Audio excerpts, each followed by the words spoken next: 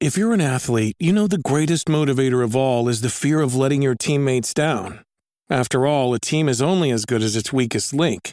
So you owe it to those wearing the same jersey as you to be your best every time you step on the field. That's why there's no vape in team. When you vape, you can expose your lungs to toxic chemicals that can damage your lungs. If you're a step behind, the team's a step behind. Brought to you by The Real Cost and the FDA.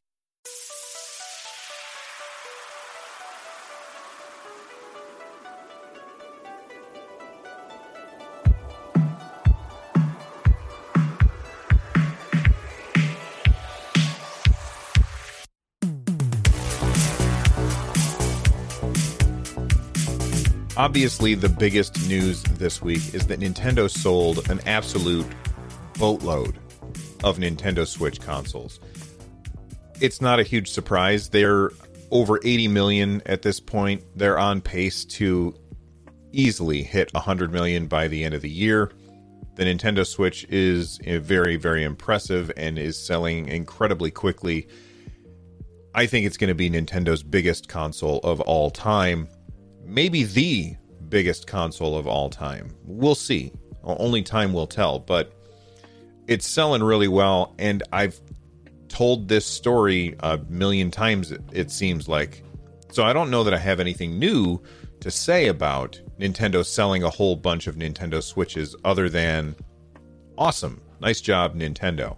Then Nintendo announced Game Builder Garage, which is very, very cool. If you have had access to Nintendo Labo, then this seems pretty familiar. It almost feels like the programming side of Labo that they made, but with all of the cardboard necessities gone. Now, of course, there's people who have talked about the demise of Labo because Nintendo has taken it off their website, but Nintendo said, rest assured, you'll still be able to buy Labo.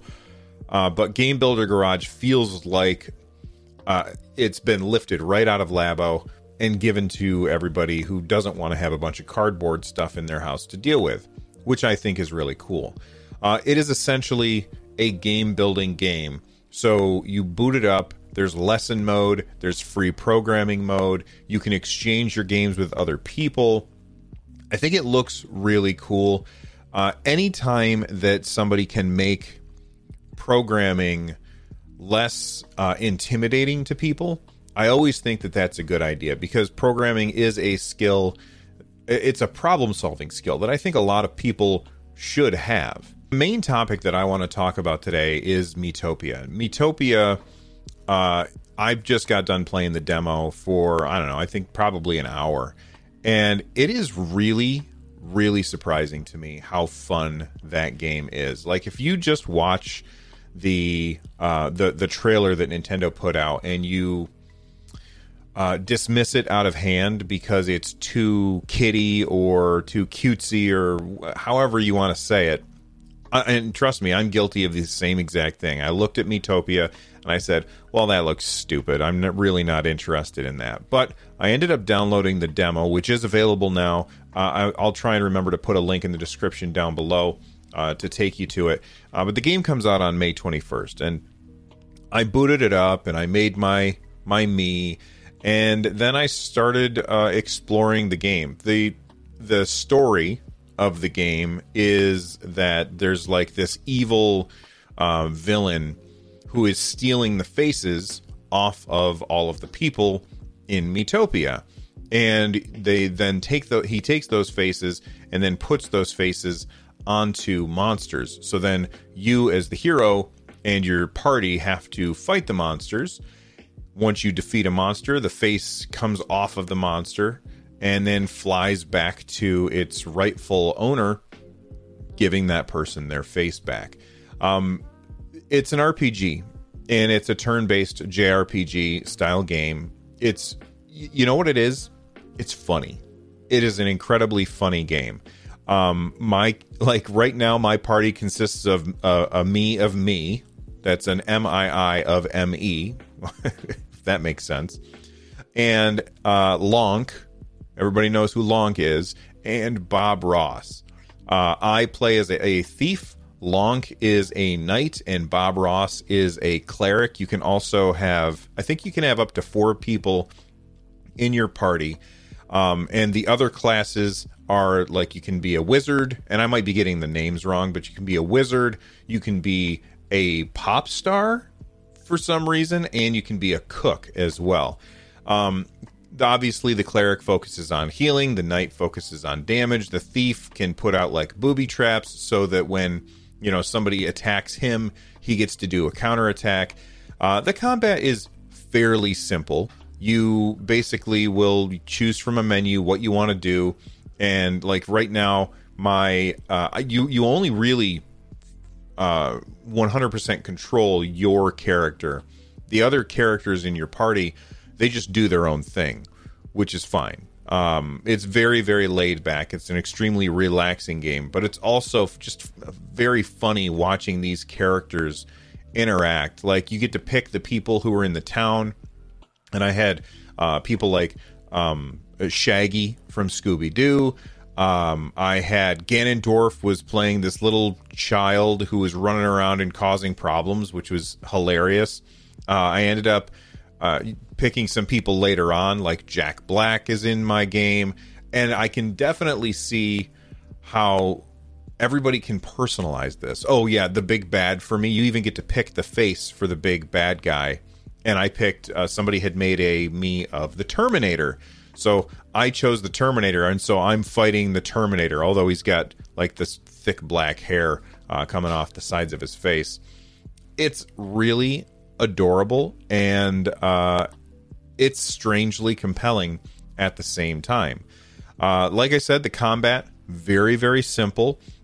You can, in the middle of combat, during anybody's turn, press the X button and bring up a menu, and then you have what are essentially like a health potion. They call them healing shakes or HP shakes or something, and it has 20 of them. And you can just put it over somebody and shake it and give them back some health points. But, when you run out, and then you don't have any of those anymore.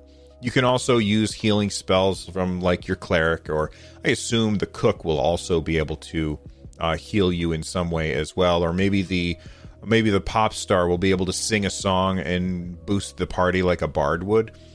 Overall, the game's awesome. Really very impressed with it. That's the combat side of the game. The other part of the game is like a relationship manager. So each time that you travel from point A to point B, when you get to point B, there's an inn there. So you can go into the inn and you have a few different options for things you can do. You can exchange tickets to play games like a spin the wheel game in order to win prizes. You can play rock, paper, scissors against a computer that has a giant mechanical hand that comes out of his head. You can buy items, but it's very restrictive. Instead of like going to a shop and saying, I would like to buy a sword. Oh, there's a sword. You select the character who is going to spend some money, and then they will tell you, well, this is the item that I want. Like Link is always asking me for new uniforms for his, for his armor.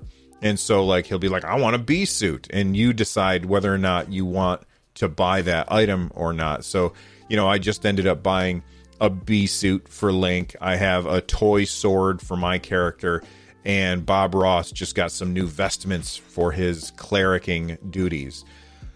Then you have the part where you can earn these things called outing passes, and you can choose 2 characters to go out to like a cafe or whatever, and it's all animated and has funny little jokes in it. And so the 2 characters will go off to the cafe and just have some time hanging out with a friend, and they fill up a little heart, and as the heart fills up, their relationship gets better, which means that they end up performing better in combat than they otherwise would. And because you have a bunch of different characters, I assume you have 4 characters that you can have in your party, but I assume you can also have a bunch of other characters as well. So I assume that there becomes like a big management thing where you want to make sure that these 2 people are working together to bring up their relationship so that when you put them in the party together, they're going to either do more damage or heal more often, or, you know, block more often, or however that's going to work. In order to manage that, when you get to the inn, you take two characters, you put them in an inn room together. The more time that they spend together, the faster that heart fills up. So we've got the buying stuff, we've got the games of, like, the games of chance, we've got the outings. You can also feed your characters food, and the food is stuff that you get while you're out and about. So you're out on an adventure, you get like some goblin ham or some honey from a beehive or something, and different characters like different kinds of food. So you want to make sure that you feed the character the food that they enjoy and avoid feeding characters the food that they don't like, because when you give them the food, it will boost their stats. And you want to do this each time that you hit an inn, is you want to eat. So that'll boost their stats. But if they really like the food, you get a much bigger boost from it. And if they don't like the food at all, then you're not going to get much of a boost from it. Honestly, I'm not sure if this is the right move or not, but if I have food and none of my characters like I find that I just don't give it to them rather than feed them and have them dislike it, because I feel like that's a waste.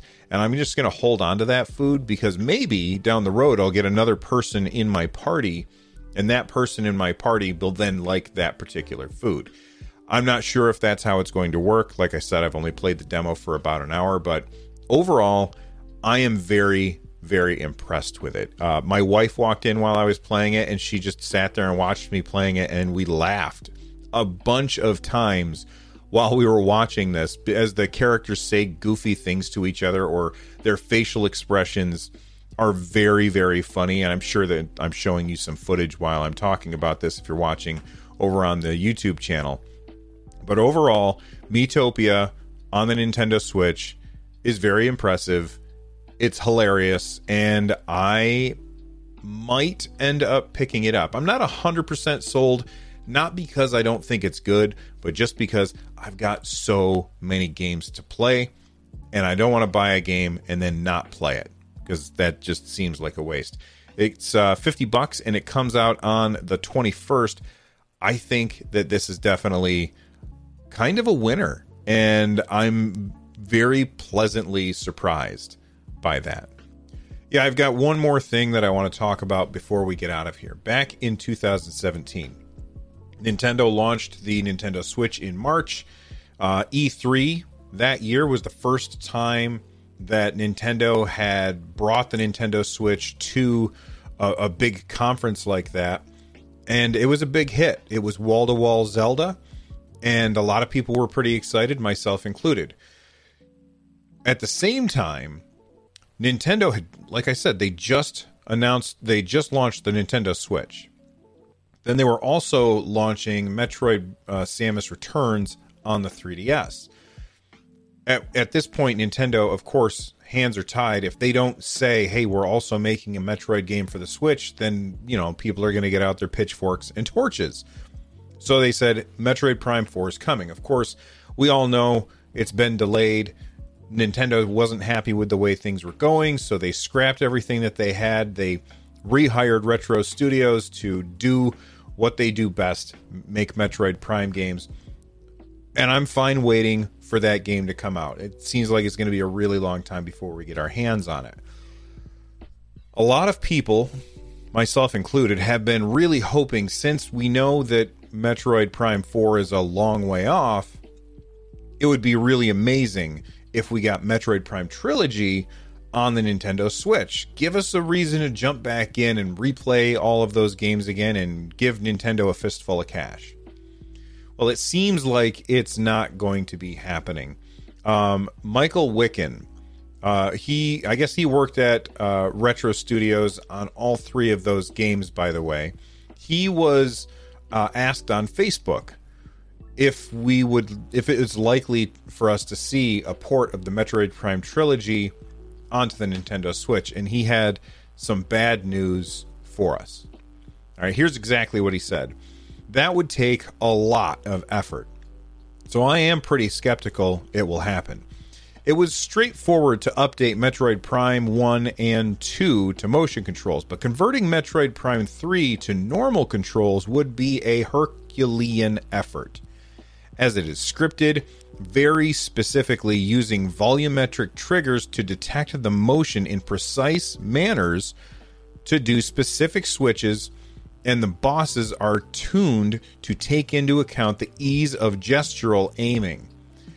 Now, you know, he says that, but you also have to keep in mind that the Nintendo Switch does have motion controls. And some would say that they're better than the original Wii. Like, you look at the original Wii, and while it did have pretty decent motion controls, they ended up having a little add-on pack that went onto the bottom of your Wii remote, which improved it a lot. And I would say that the motion controls of the Switch are better than the Wii remote from the original one. So possibly it could still happen. However, Wiccan, the guy that we're just talking about, he says he doesn't think that those would work well enough for the Metroid Prime games. So maybe I'm just flat out wrong about it. He also says everything would have to be brute forced into making that game work on the Switch. So it seems like it's the kind of game that was made for its time, for its place, and we're probably never going to get it again, which that's a sad, sad thing. But maybe he's wrong. You never know. If you had told me 4 years ago that Nintendo was going to sell 80 million units of their console in just 4 years, I would have said, well, that's crazy talk. There's no way that that's happening. But yet, here we are. All right, that's it for this episode of Nintendo Switchcraft. If you enjoyed it, make sure that you click on the buttons down below if you're watching over on my YouTube channel. If you are listening to the podcast, head on over to nerdnest.tv and subscribe. It doesn't cost a thing. And if you're watching this on YouTube, check out the podcast version. You can take the audio with you. I'll see you later. Bye-bye.